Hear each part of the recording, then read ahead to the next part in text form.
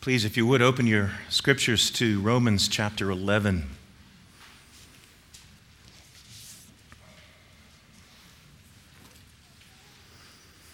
Romans chapter 11. Caleb finished with verse 32 of Romans 11 last Lord's Day, and we pick up in verse 33 with what is known as a doxology, a declaration of praise. This is the word of the Lord, verse 33. Oh, the depth of the riches of both the wisdom and knowledge of God. How unsearchable are his judgments, how inscrutable his ways. For who has known the mind of the Lord, and who has been his counselor? Or who has given a gift to him that he might be repaid? For from him and through him and to him are all things. To him be glory forever. Amen. Let's pray.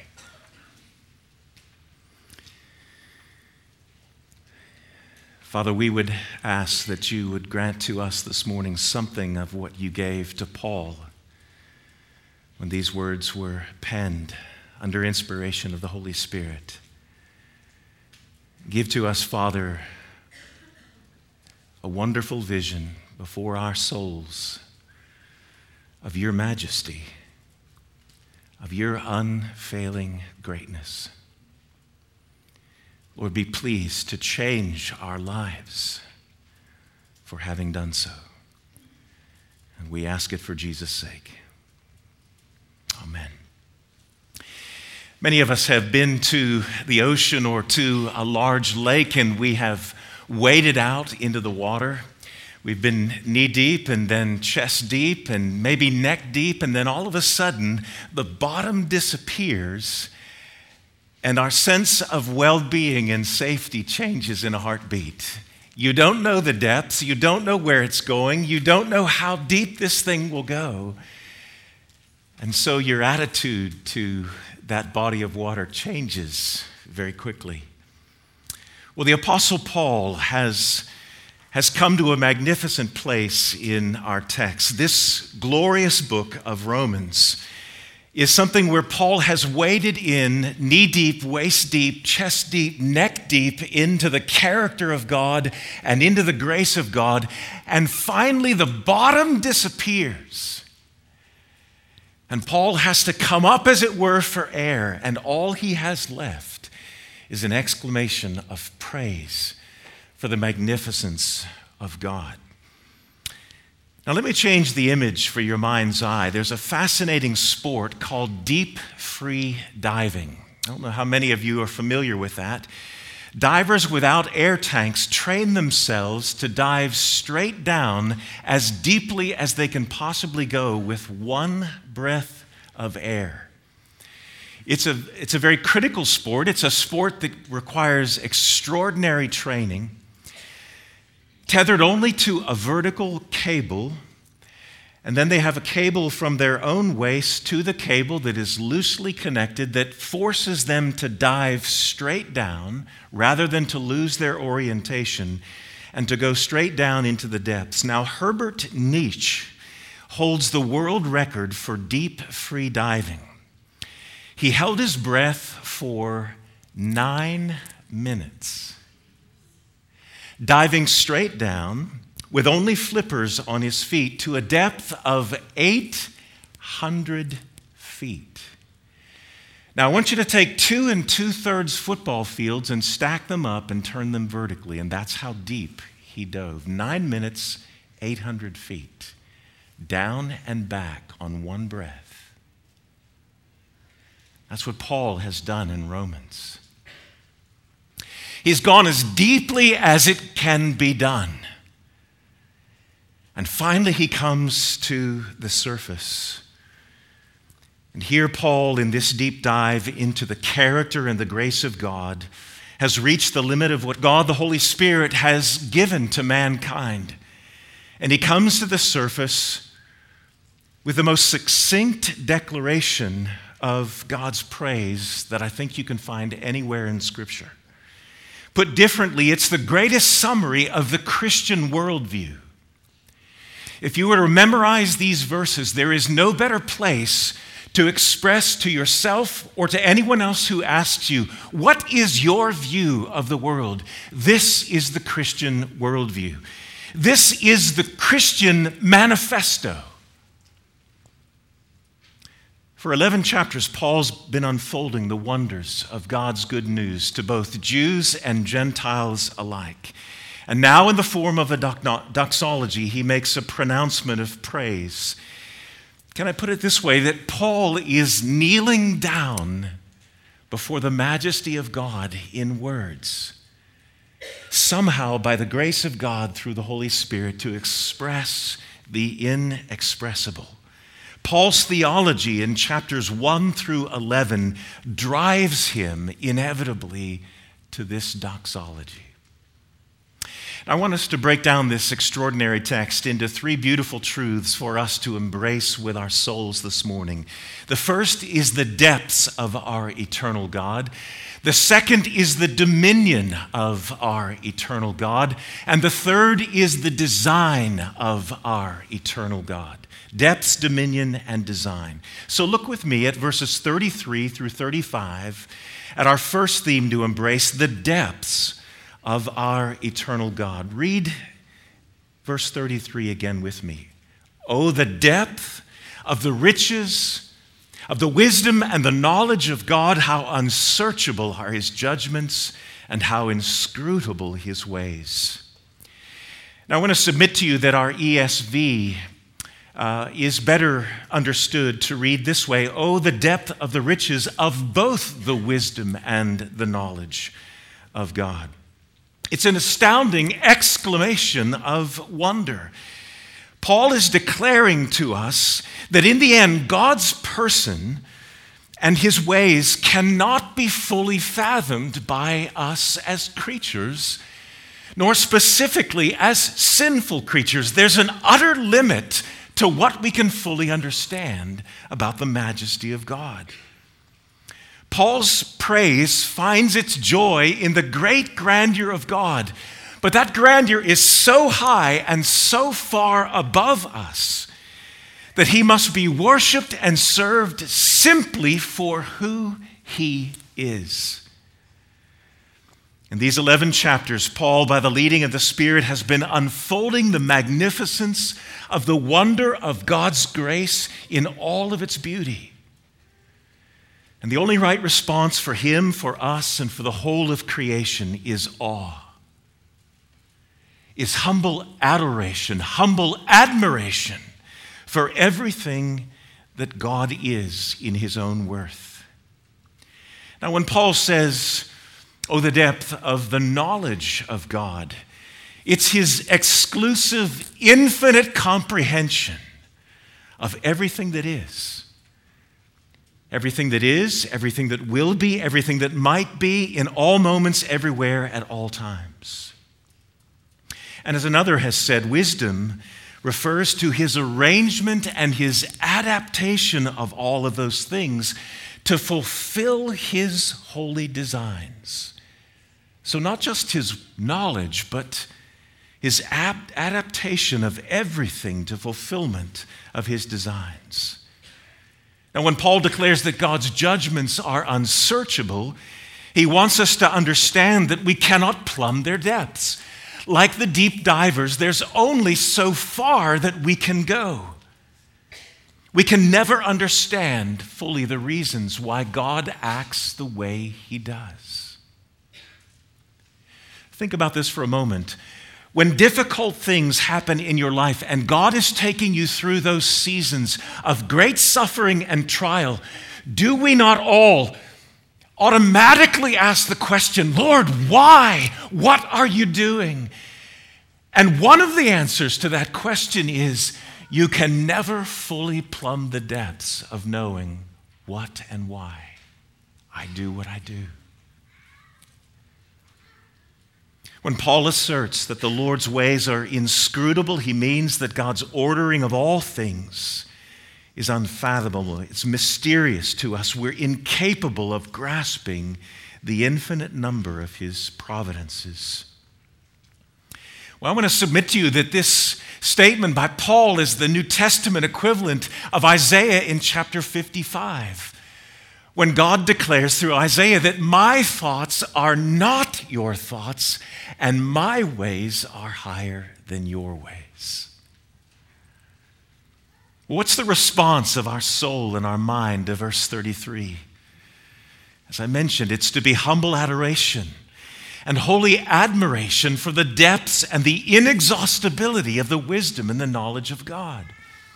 Well, think with me for a moment about some of the mysteries of our world. Think of the complexities of the human body. Now, sometimes we complain when we have to see a specialist about one part of our body. We wish that there was a doctor that could understand the whole of the body. But the magnificence of the human body is such that that's an impossibility anymore. The more we learn, the more we understand how little we understand of our organs, of our systems. Think of the complexity of atomic structures and how we're always trying to reduce down to the next smallest aspect of atomic structures. The complexity of the universe, its scope and its vastness, the complexity of the human soul, of our emotions and of our relationships. We're taught here in our text that God is the root. He's the deepest root of all things. He's creator, sustainer, redeemer. He is the end of every search of the human heart and the human mind. And he thought that we as tiny creatures are the masters of our own lives, and as you hear in culture a lot these days, the savior of our planet is utter foolishness. We are meant to cry in adoring wonder with Paul, "Oh, the depths." Under this same truth of the depths of God, look with me at verses 34 and 35. For who has known the mind of the Lord? Who has been the Lord's counselor? Who has given a gift to him that he might be repaid? Verse 34 is a rough quote from Isaiah 40, verse 13. It has this sense in the Hebrew: who has weighed the Spirit of Jehovah, and being a man of his, that is God's counsel, has taught the Lord. In fact, it's such a beautiful text. It reminds us a great deal also of the book of Job. Let me read to you from Isaiah 40, verse 12 and following. Who has measured the waters of the hollow in his hand, and marked off the heavens with a span, and closed the dust of the earth in a measure, and weighed the mountains in a scale? Who has measured the Spirit of the Lord? Who has shown him his counsel? Whom did God consult? And who made him to understand? Who taught him the path of justice? Who taught him knowledge? Who showed him the way of understanding?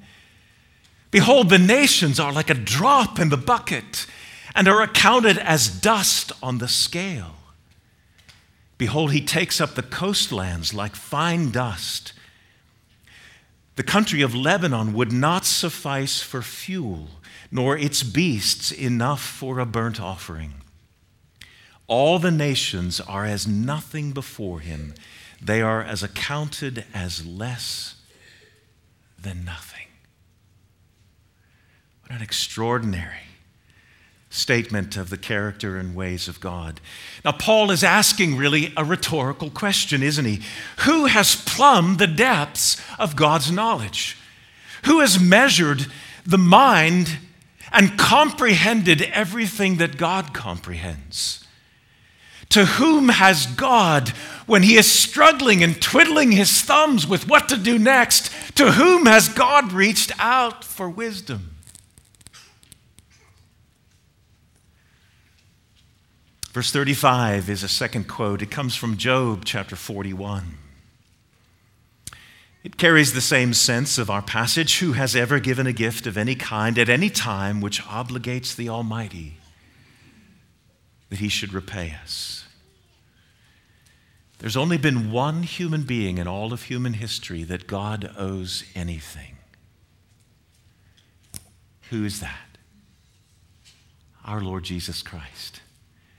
He is the only one who has ever done anything that was worthy of being repaid, and not one of us.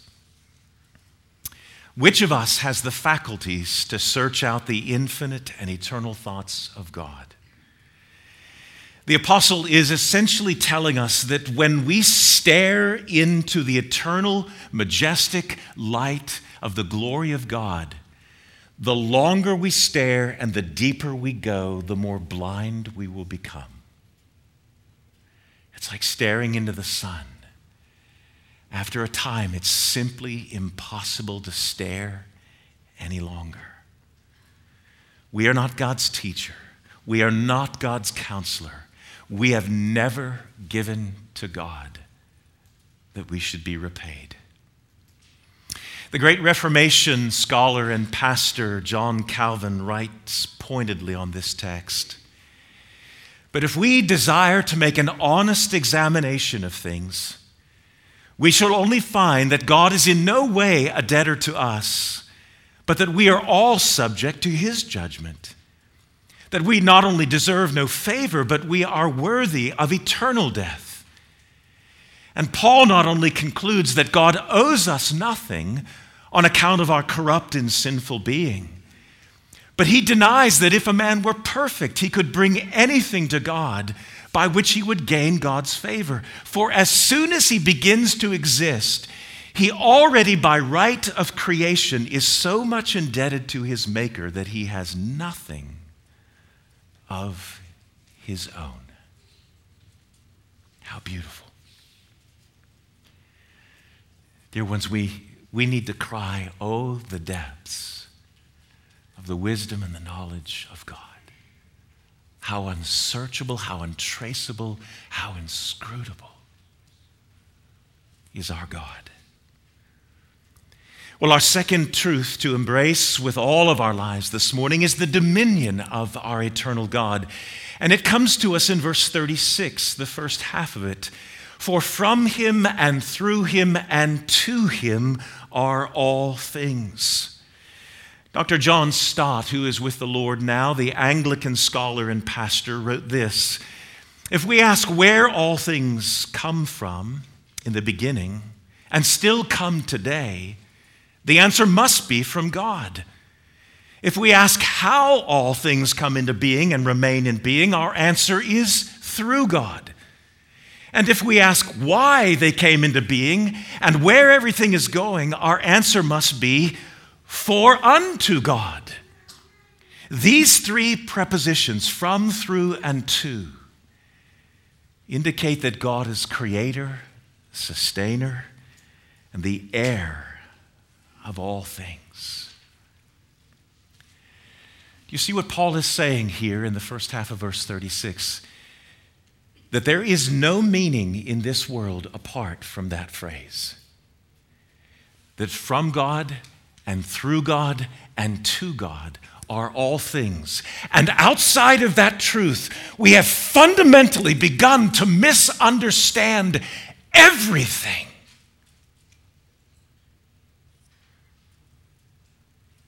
He who creates all gifts and bestows them is due the honor and the fruit of every life, every gift, and every talent.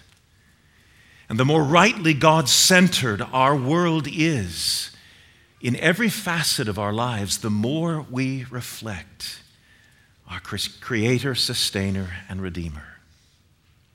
Well, let me press this into our hearts and minds a bit of God's dominion. I want you to look at the heavens with me in your mind's eye for a moment. The vastness of space, the size and complexity of the galaxies. We live in the Milky Way galaxy. I trust that you understand that the Milky Way galaxy is one of billions of galaxies. Our galaxy has billions upon billions of stars. Other galaxies have billions upon billions of suns in each of those galaxies, all of which are larger than our sun. The James Webb Telescope, which orbits the Earth, is the newest telescope. The Hubble telescope is the older one, but they show us remarkable things about the universe. They show us remarkable things about quasars and nebulae and black holes and star clusters. And we try more and more to unpack the depths of the universe. But the wonder of it is that every time we go another degree into the depths of the universe, we find that there's more and more beyond. We know so little about space.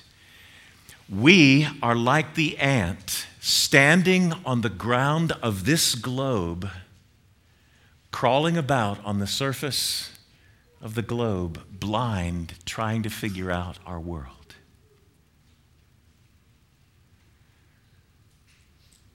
Now look with me at the atomic level.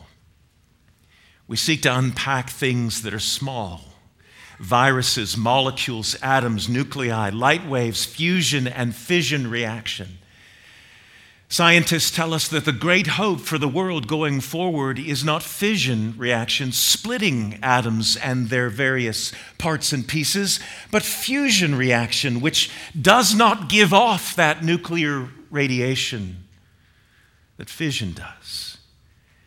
But the deeper we look, the more we know how little we understand. We were promised by the scientists in the early period of this pandemic that somewhere along the lines we would finally understand the depths of viruses, right? We know a little bit more today than we did 3.5 years ago,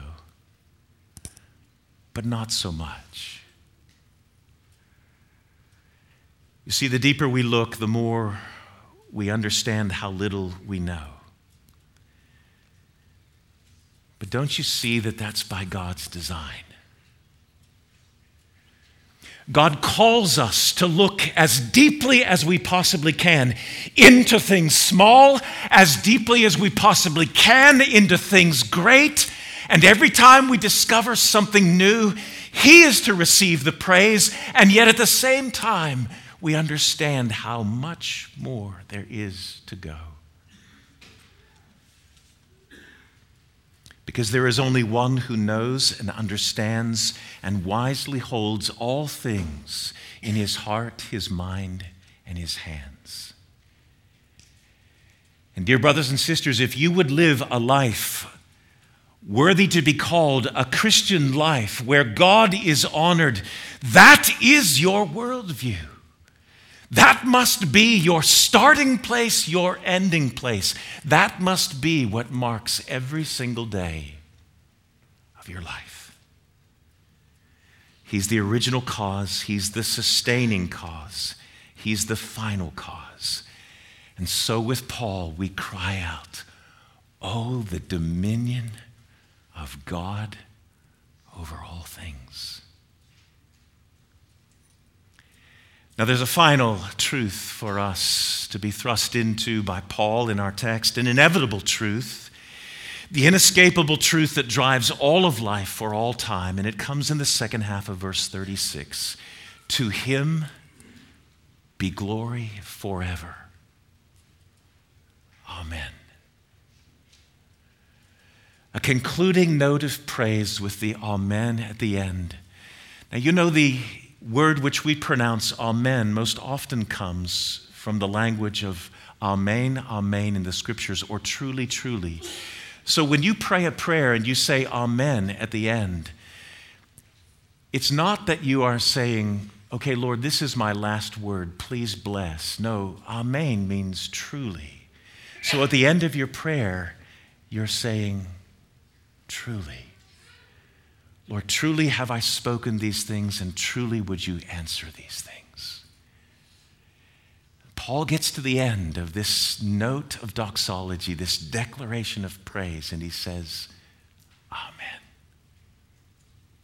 Truly. Dear ones, this is the ultimate design of God. As believers, we often ask, and sometimes it's with the very specific things in life, we say, boy, I wish I knew what God's will for my life is. Here it is. To God be the glory.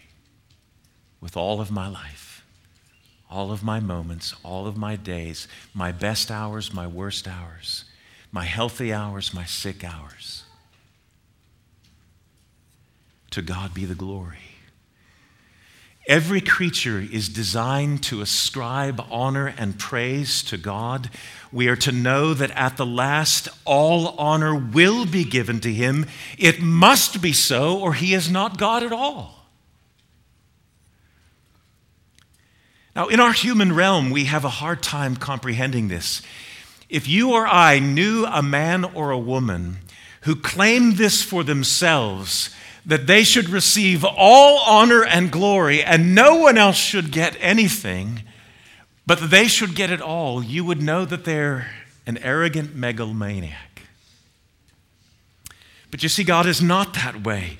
The Lord is the only person who can be due infinite, eternal honor and praise, yet in the same moment bestow infinite riches and kindness upon his people and his creation. That's the uniqueness of God. No one else can do that. It is not arrogance on God's part. It is magnificence on God's part that he is this way. In the same moment that he is due his rightful and singular praise, he showers his creation and his redeemed people with countless gifts of grace and mercy. He is infinitely and uniquely worthy. Dr. Roger Nicole, who used to be a professor at Gordon Conwell Seminary, whom my wife Jeannie had the privilege of studying under, a wonderful Baptist Reform scholar, he described the grace of God in the gospel this way, and it's a fitting summary of the book of Romans. We are radically corrupted and sovereignly purified. We are radically enslaved, but sovereignly emancipated. We are radically unable, but sovereignly empowered. What a beautiful description of Romans and of the gospel. Such embracing love in Christ has only one outlet. To God be the glory alone. Amen.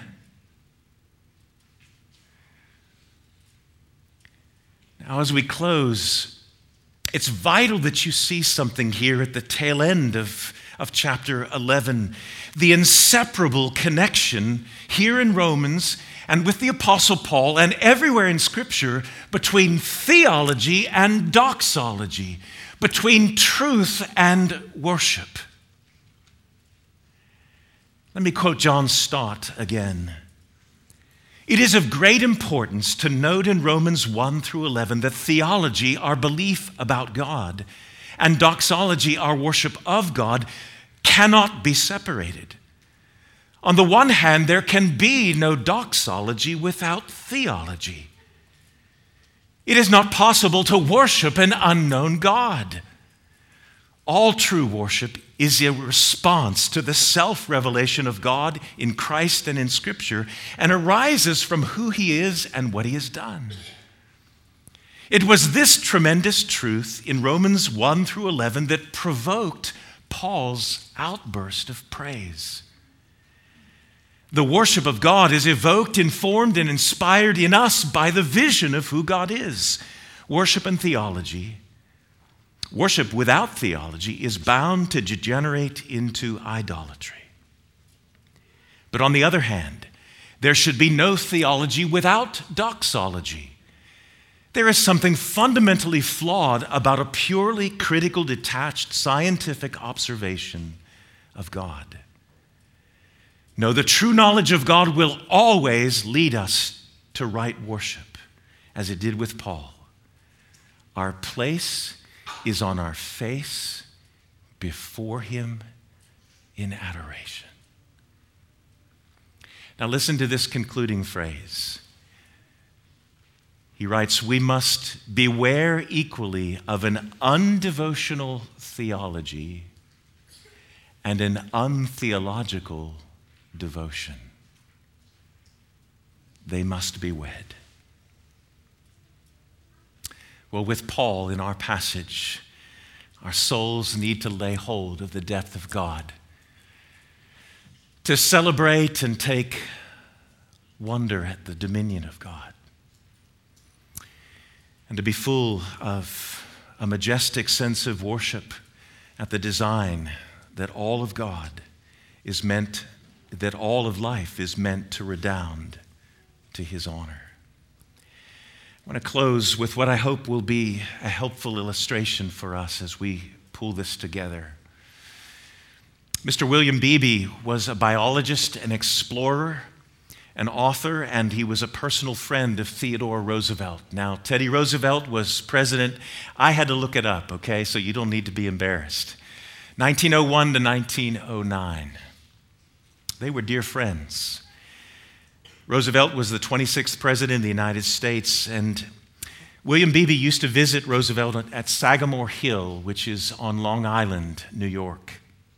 They would spend the evening together talking, ruminating. They would explore many things together. But on those evenings, they would go outside onto Roosevelt's property.